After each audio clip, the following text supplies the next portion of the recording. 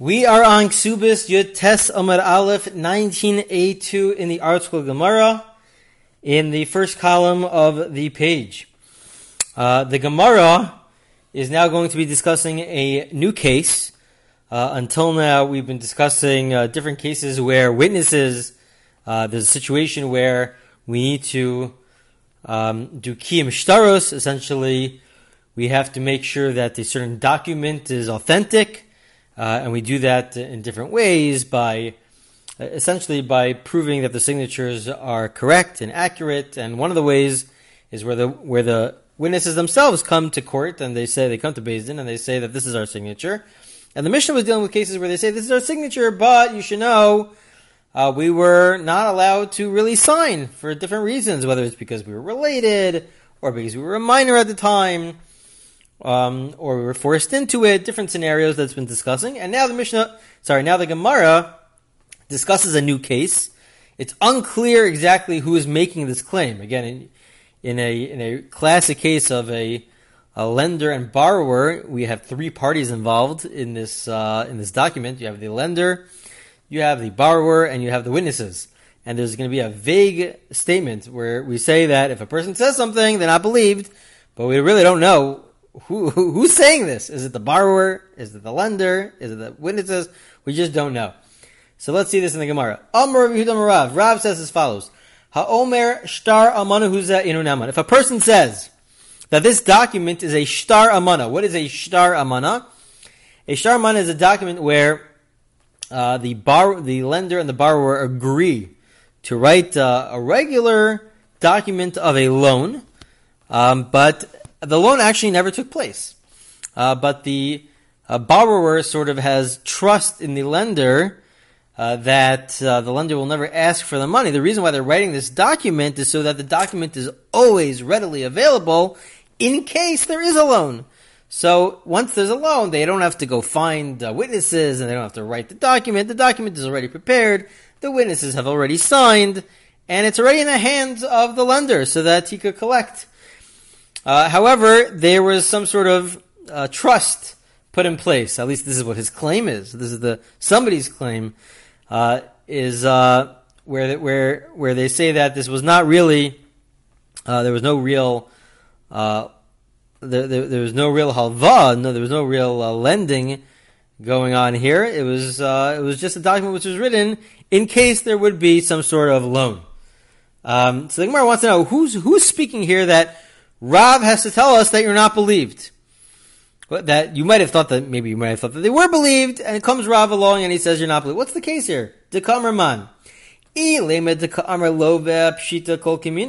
If it's the borrower comes along and he says that you should know that there was no loan here, and it's just a shtar amana, it was just a document that the two of us made so that in case there will be a loan, but there really was no loan. So I don't understand. If we have witnesses we proved through different ways that these witnesses are actually signed on the document, then there's a concept of a chazaka. There's what the norm is. The norm is that we assume that everything went through as normally is done, and that there really a loan took place. So then the borrower can't just make such a claim, and we believe him. No, he has to bring proof to it. He can't just make such a claim. He won't be believed once we have already shown that the document is authentic. He has no claim whatsoever, so it can't be referring to the borrower. El Dekamar Malvet, you're going to tell me it's the lender. The lender's making such a claim. I don't understand. Tava Love Bracha. If the lender is saying you should know there was no loan here, no loan took place. This is just a document for the future. He does not owe me anything. Of course, he's believed for that. Why would Rav say that he's not believed? Okay, fine. So that takes care of 2 out of the 3. What about the third one? El Dekamri Edim. What about the witnesses? That's the third party involved. So the witnesses come along and they say that this is a shtar amana. This is a document which we signed, but you should know there was no loan which actually took place. So what's the case? If we have already proven their signatures from some outside source, from other witnesses, or from some different document which is already in court, that the signatures are the same, and we've proven that these are the people who signed. So if that's the case, then they're not believed, because it's just like the Mishnah. The Mishnah says if witnesses come along and they say that you should know that we were disqualified for whatever reason, we were minors, we were related, whatever the case is, and we've already proven their signatures, that there's no pesha asar, it's not like we have to believe them through and through. No, that we already know that their signatures are authentic, so then they have no room, they're not believed to then say that this is a false document. We assume that the norms that actually occurred, and what's normal is that a loan took place, so they're not believed for that. And that's obvious. We don't need Rav to tell us this. And if we have not proven that the document is authentic, and it's purely based on their word, so then we should apply the principle of Pesha Asar. We should say that, yeah, they actually are believed. Why would Rav say that they're not believed? We only know that this is authentic from their word, so then we should believe their word through and through and say that this is a shtar amana. This is a document where there was not yet a loan. The whole point of this document was in case there was a future loan. So of course they would be believed. So what exactly is the case? It cannot be the lova. It can't be the borrower because it's obvious he's not believed. It can't be the lender because it's obvious that he would be believed. And it can't be the witnesses because if it's already proven from elsewhere, so then it's obvious that the witnesses won't be believed. And if it's not proven from elsewhere, then they should be believed. So what's the case where Rav is talking about to say that you might have thought that they are believed? Comes along Rav and he says you should know. No, they're not believed. So what exactly is that case? So the Gemara will give an explanation for each one of the three parties to say how they could really fit in with the statement of Rav. It could be either the borrower or the lender or the witnesses. It could fit under certain specific circumstances. And we'll have three different answers. So here we go. Answer number one. Amar Rava. Rava says as follows. La'olam dekamar love. It could be talking about the borrower. So we said before, the borrower, of course he's not believed.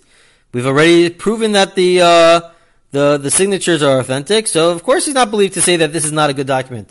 He would have to bring proof. So no, the case here is Ukid Rav Huna. We have to establish it that we're talking about a case where, of Rav Huna, what's that case? The Amar Rav Huna Marav, Moed B'shar Shekaso in Tzarech L'Kaima. The case here is where the borrower is the one who says that I'm the one who's telling you that this is a good document, that this was signed by witnesses. They signed the document, and it's authentic. So, and we don't have anybody else. We don't have anybody else who's proving the signatures to be authentic. So it's all coming from the borrower. So you might have thought before Rav came along to say that even though the borrower is the one who's saying that this is authentic, but because he's also saying that, but you should know, no loan ever took place. It was just there so that in case there is a loan, but no loan actually took place. So then, if you could entertain the possibility to say, okay, fine. So then we have to be concerned for that, and so therefore we have to sort of prove that this is an accurate document from somebody else outside of the borrower. That's what you might have thought, that maybe we would actually believe the borrower because it's all coming from him.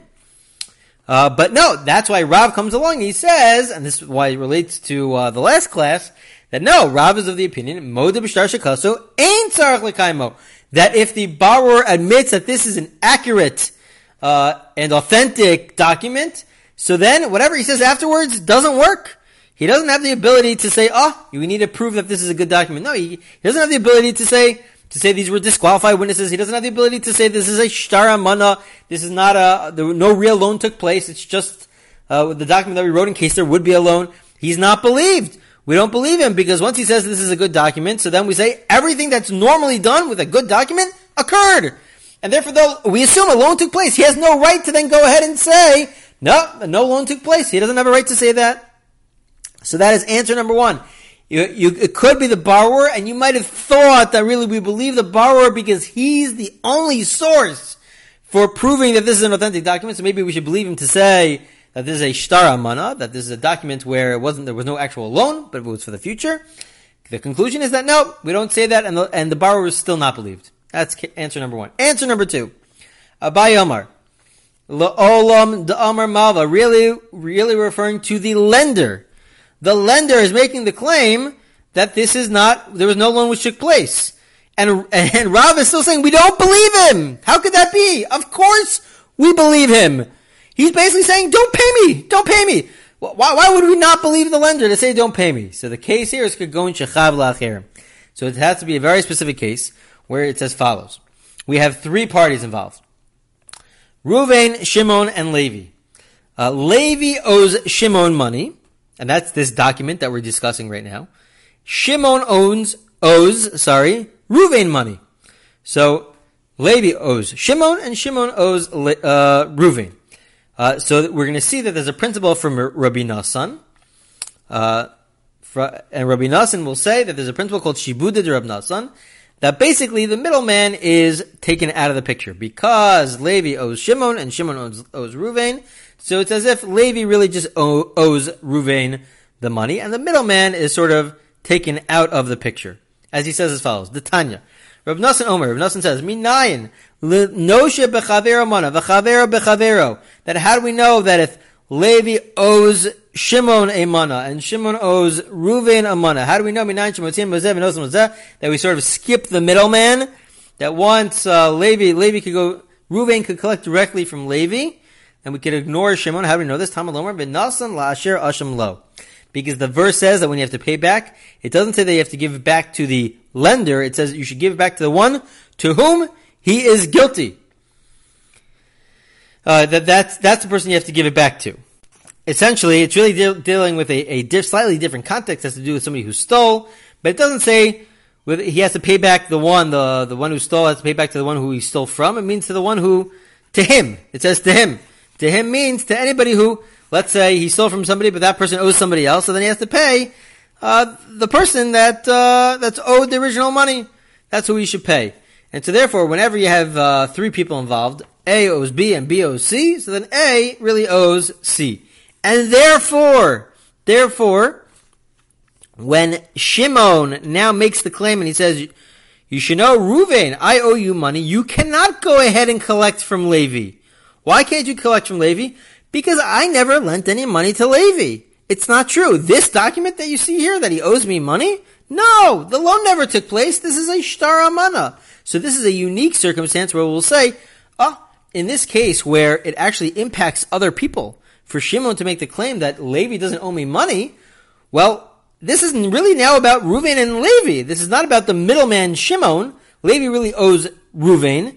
Shimon cannot go along now and say, but you should know that this document, that no loan ever took place, you actually cannot collect from Levi. No, Shimon has no right to do that. He is not believed in this case, because he's not believed to make a claim that, would impact Reuven, that would prevent Reuven from collecting from Levi. He just doesn't have a right.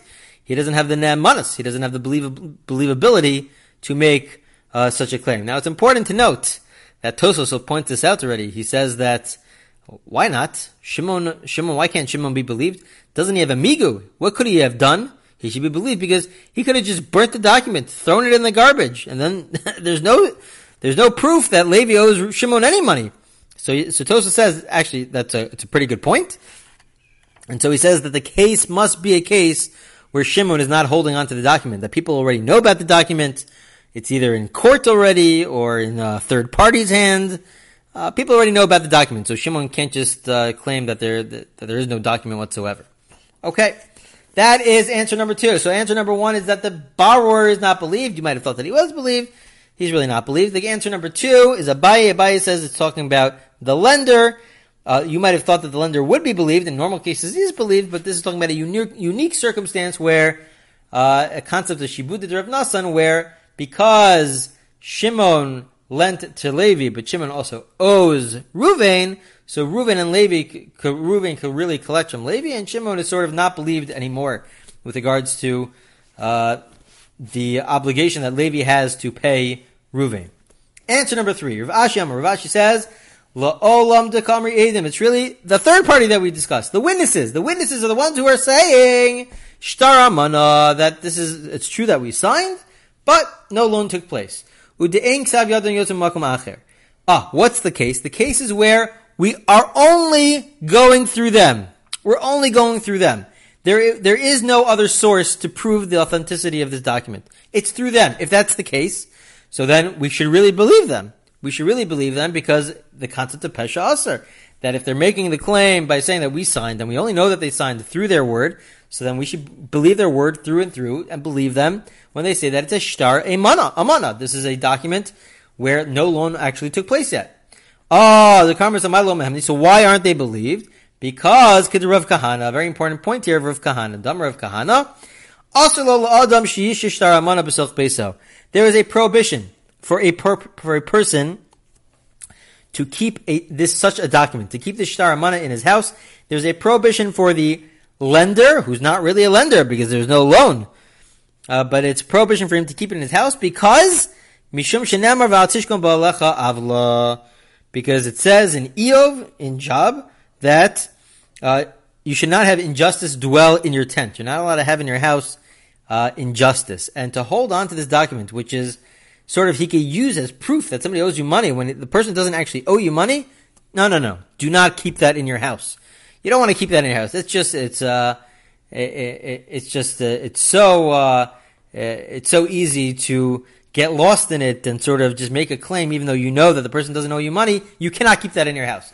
And so the Gemara continues on Yetesima Beis 19b1, V'amar Rav Sheshes Breder of Idi, Shema Minamid Rav Kahana. We learn from Rav Kahana, Eidim Sha'amru Amanu Hayu Dvarenu Ein Amanu My Time Kevin De Avlahu Avla Lo Chasmi.